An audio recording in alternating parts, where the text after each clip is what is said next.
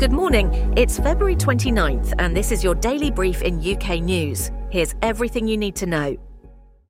In a significant ruling, the UK Supreme Court has decided against Prince Harry in a case that touches on issues of personal security and public responsibility. This decision has profound implications, not just for the Duke of Sussex, but also sheds light on the government's stance towards security provisions for high-profile individuals no longer serving in an official capacity. The heart of the matter lies in the government's decision to remove automatic police protection for Prince Harry and his family during their visits to the UK. This move came after Harry stepped back from being a full-time working member of the royal family, leading to a reassessment of his entitlement to such security measures. The Supreme Court ruled that determining security needs on a case-by-case basis was both legal and justified, effectively upholding the government's approach. The repercussions for Prince Harry are significant. Not only has his bid to restore his police security been denied, but he's also left to cover a hefty legal bill, estimated at £1 million. Despite this setback, the Duke is not backing down and plans to appeal the Supreme Court's decision. In a broader context, the UK government has announced an increase in security funding for lawmakers and officials amidst growing concerns over their safety. This move highlights the ongoing challenges and complexities surrounding the security of public figures.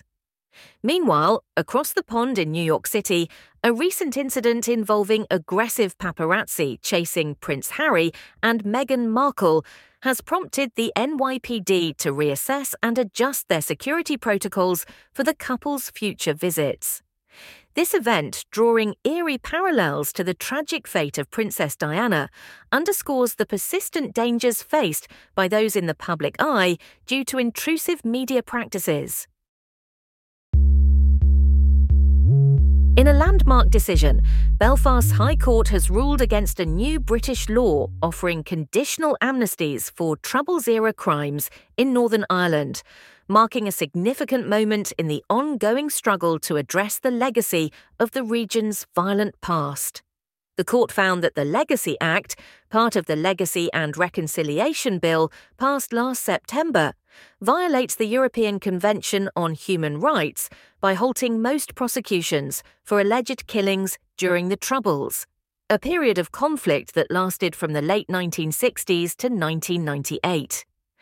The ruling highlighted that while the law's provision for conditional immunity breaches the European Convention on Human Rights and the 1998 peace deal, there's a silver lining. A new body set up to probe Troubles killings could still carry out investigations that are compliant with human rights standards.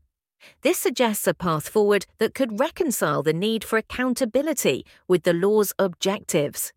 Despite the court's decision, the British government remains committed to implementing the Legacy Bill, indicating a potential clash with both domestic and international legal standards.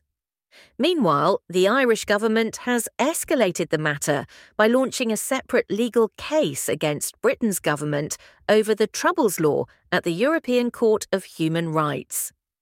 This move underscores the deep divisions and the complex nature of addressing the legacy of the Troubles. The Legacy Act has faced significant opposition within Northern Ireland, drawing over 20 legal challenges. Victims' families, human rights organisations, and all major political parties in the region have voiced their resistance to the law.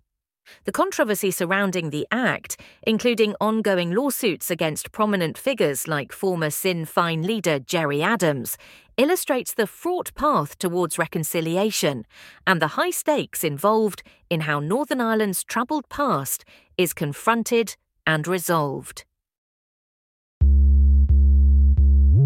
After years of anguish and unanswered questions, the family of Emma Caldwell finally sees justice served.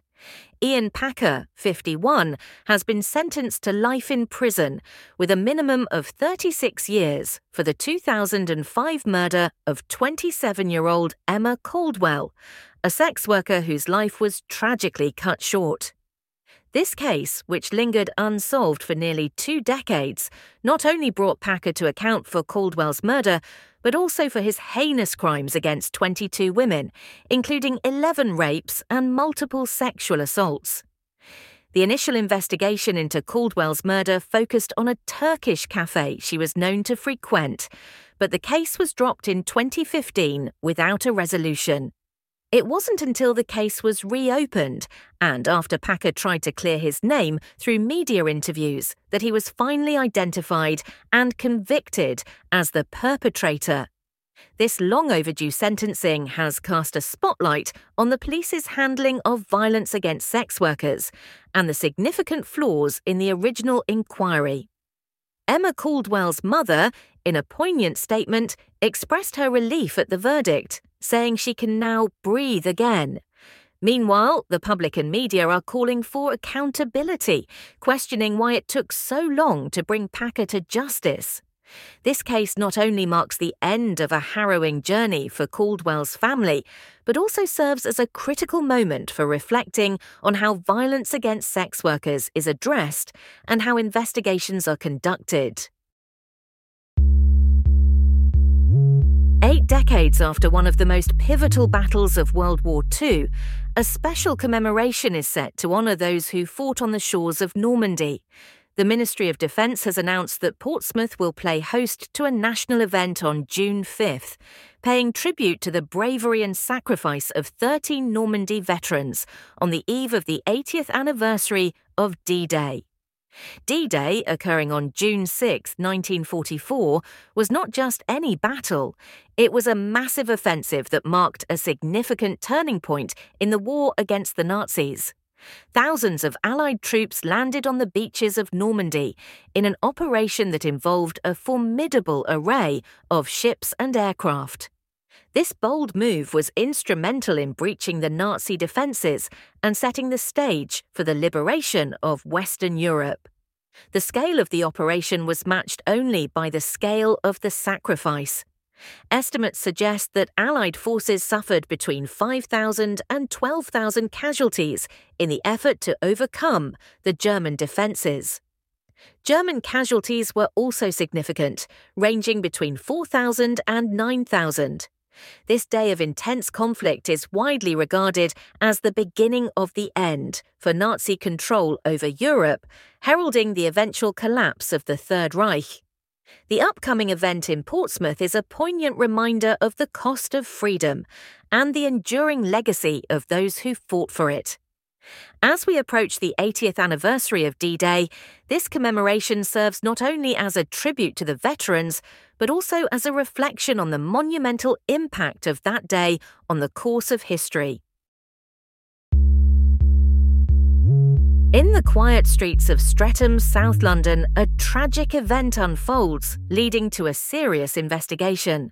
Mayara Loyola Ataide, 34, and Givaldo Tavares dos Santos, 46, find themselves at the centre of a murder and arson case after a fatal fire claims the life of a 49-year-old man. The incident occurred in a residence converted into bedsits, a common living arrangement in bustling London, but one that turned deadly in this instance. The charges against Ataide and dos Santos are grave, encompassing not only murder but also arson with the intent to endanger life. This suggests a deliberate act, one that has left a community in mourning and a family grappling with the loss of a loved one. The authorities have made it a point to ensure the victim's next of kin are supported during this incredibly difficult time. In response to the tragedy, the Metropolitan Police are actively seeking information from the public. They have increased patrols in the Streatham area, aiming to provide reassurance to a shaken community. The message is clear. Anyone with knowledge of the incident, no matter how insignificant it may seem, is encouraged to come forward. Information can be shared with the Metropolitan Police directly or anonymously through the charity Crime Stoppers. This case not only highlights the devastating impact of crime on families and communities, but also the importance of public cooperation in solving such tragic events. As the investigation continues, the hope is that justice will be served for the victim and their loved ones. This has been your daily brief in UK news. To read more about these stories, follow the links in the episode bio. You can also subscribe to these updates via email at www.brief.news.